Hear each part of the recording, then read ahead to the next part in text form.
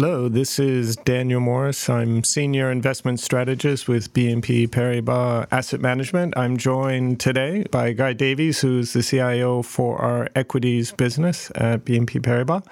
And we're going to be talking about what's going on in the equity markets, which clearly there's a lot to discuss with all the volatility we've had over the last couple of weeks with dramatic moves by central banks, by also significant reactions from governments, both in terms of fiscal policy, but as well, clearly reactions to how the coronavirus, COVID-19, is evolving and measures that they're taking to try to contain the spread of the virus.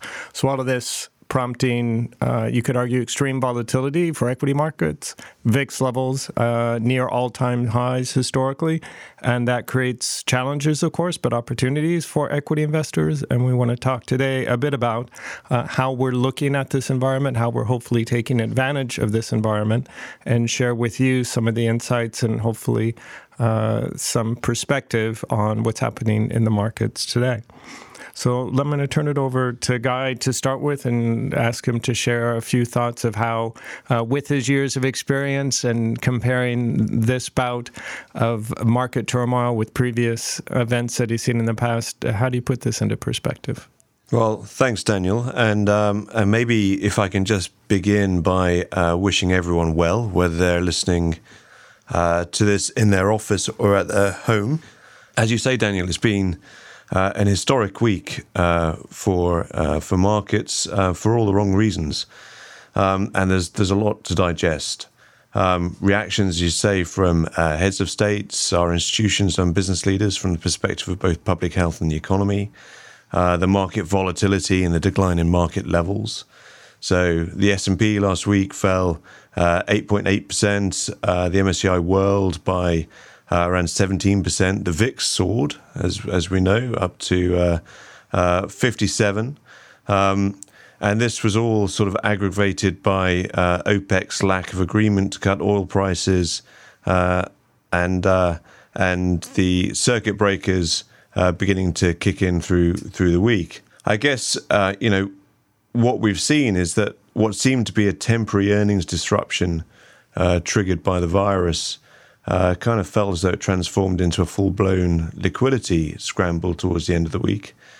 Trump's comments at the end of the week on Friday afternoon were comforting, supplied the market with some reassuring messages, and we saw markets rally. And then off the back of that, last night, I'm sure a number of people will have listened into the Fed's announcement. The Fed went in a big way, and with the view to reassure markets, to make sure that liquidity remains present, and to provide some reassurance, I think. In terms of, I guess, what we've been doing within our world, within equities, from a portfolio management perspective, last week was quite interesting. Growth continues to outperform value. Value actually swung back into the fore on Friday afternoon as we had the rally come back up in markets.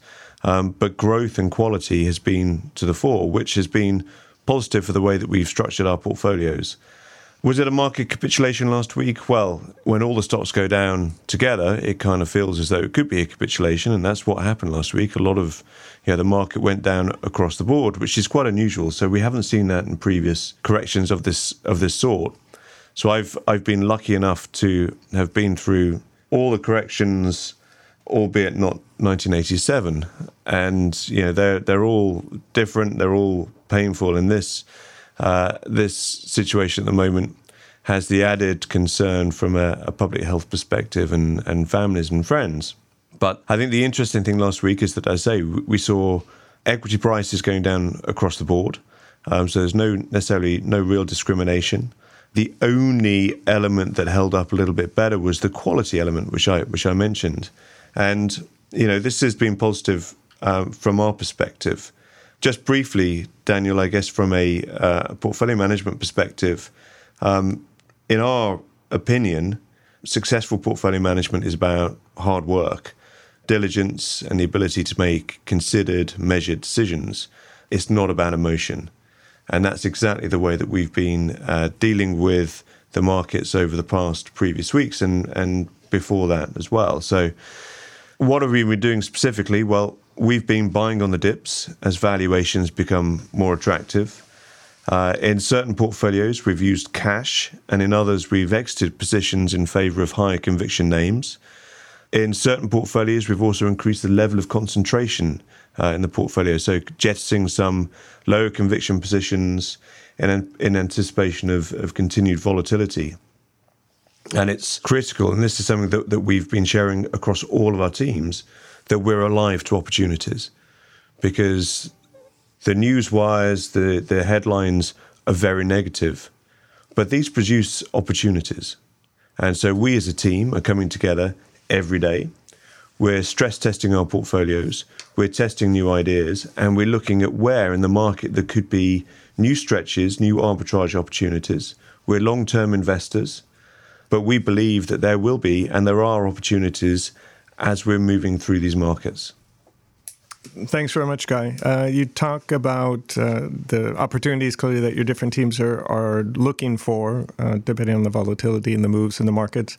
Can I ask how you're changing or how your teams are changing the way they interact? What's different from trying to manage a portfolio in an environment with such extreme volatility versus, when everything's going up and it's a quiet day in the office and you can spend your time reading research reports, whereas in this environment, you imagine that's not really a luxury you can afford? No, it's a good question, Daniel. And we've been spending a lot of time together. So peer review is a very important part of our process within and across teams. And I think over the last couple of weeks, we've been spending a lot more time together as team heads and within and across our teams. So we're testing different scenarios. We're stress testing each other's portfolios. So, we've got some pretty advanced portfolio software which allow us to look at how our portfolios will react in certain scenarios. And one of the areas that we've been really focusing on is liquidity. We want to make sure that we have liquidity within our portfolios. So when we want to make the movements that we do, we can sell stock by choice. We're not forced to sell stock. So we're trying to be, ahead of time. So we're looking at our portfolios on a granular basis. We're looking at it from a sector and a thematic perspective. And we're testing, broader elements in terms of what impact will a lower oil price have across our portfolios? What do the markets tell us about stretches that may be coming through in the future? So defined benefit pension schemes, which is a longer term issue. This might be coming back to roost a little bit sooner, given the market volatility that we've had, so market drops, as well as yields continuing to fall. This is not a great time for liabilities. So this is another area that we're looking at across our teams. But we're meeting and we're talking every day. We've had, sort of 3 or 4 meetings last week, a couple of hours a pop. But the key thing is that we need to remain open to opportunities. There will be opportunities. There have been opportunities. We need to be live to make sure that we can take advantage of the volatility. As you mentioned, Guy, in environments like this, opportunities appear. Different sectors, stocks, maybe that portfolio managers have been interested in, and now this looks like hopefully a good buying opportunity. More broadly, though, is there a theme to how you think about the opportunities that are presenting themselves and how you're reacting to those? Absolutely, yes. So we are prepared for market volatility. That's the way that we operate. So many of our teams will operate focus lists of companies that we're really interested in, but may, for whatever reason, not hold because of valuation or whatever it may be. Now, the work has been done. When we see increased volatility in the market, some of these companies that we think are fantastic suddenly become within range, and we can actually take a position.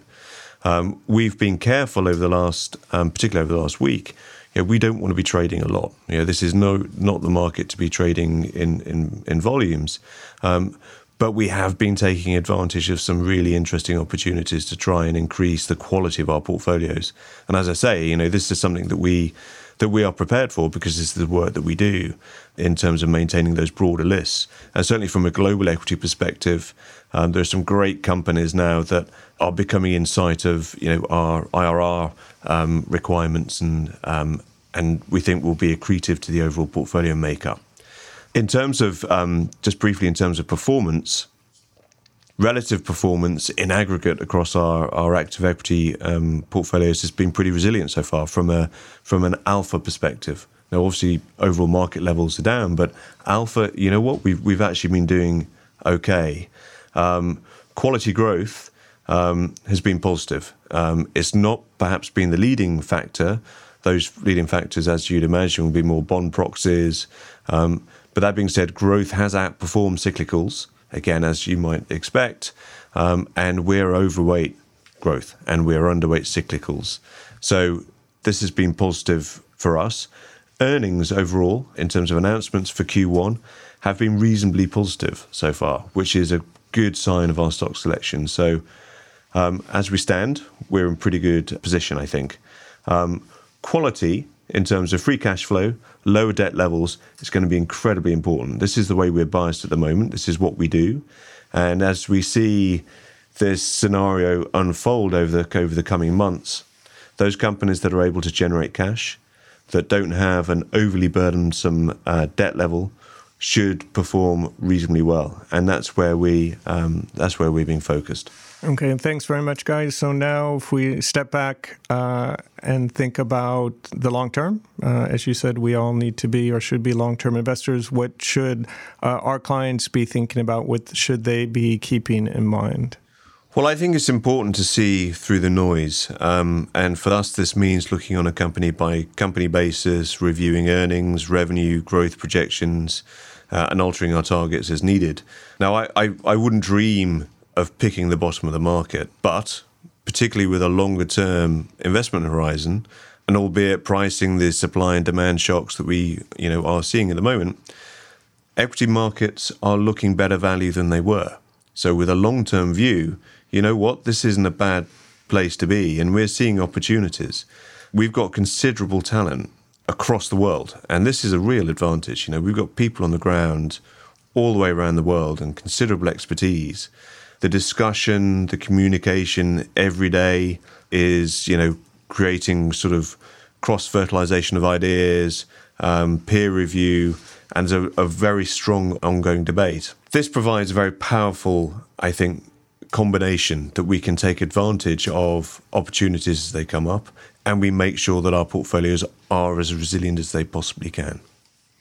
Fantastic. So if I can summarize, hopefully, what we've discussed over the last 15 minutes or so, number one, the shock from the coronavirus has certainly disrupted the markets, but now that we're in the midst of this, the challenge and I think really the task for us is to find the opportunities that creates, because volatility in equity markets at least always does.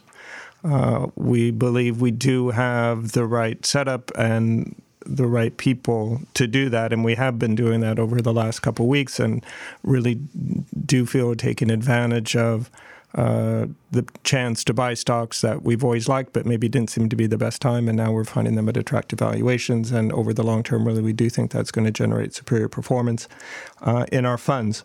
So with that, if you have any further questions, please don't hesitate to reach out to your BNP Paribas Asset Management contacts, and with that, we'll wish you a good day. Thank you, Daniel. Thank you for listening, everyone, and keep well, and have a good day. This podcast presentation includes a discussion on current market events and is not intended as investment advice or an offer of products or services by BNP Paribas Asset Management. Please keep in mind that the information and analysis in this presentation is only current as of the publication date.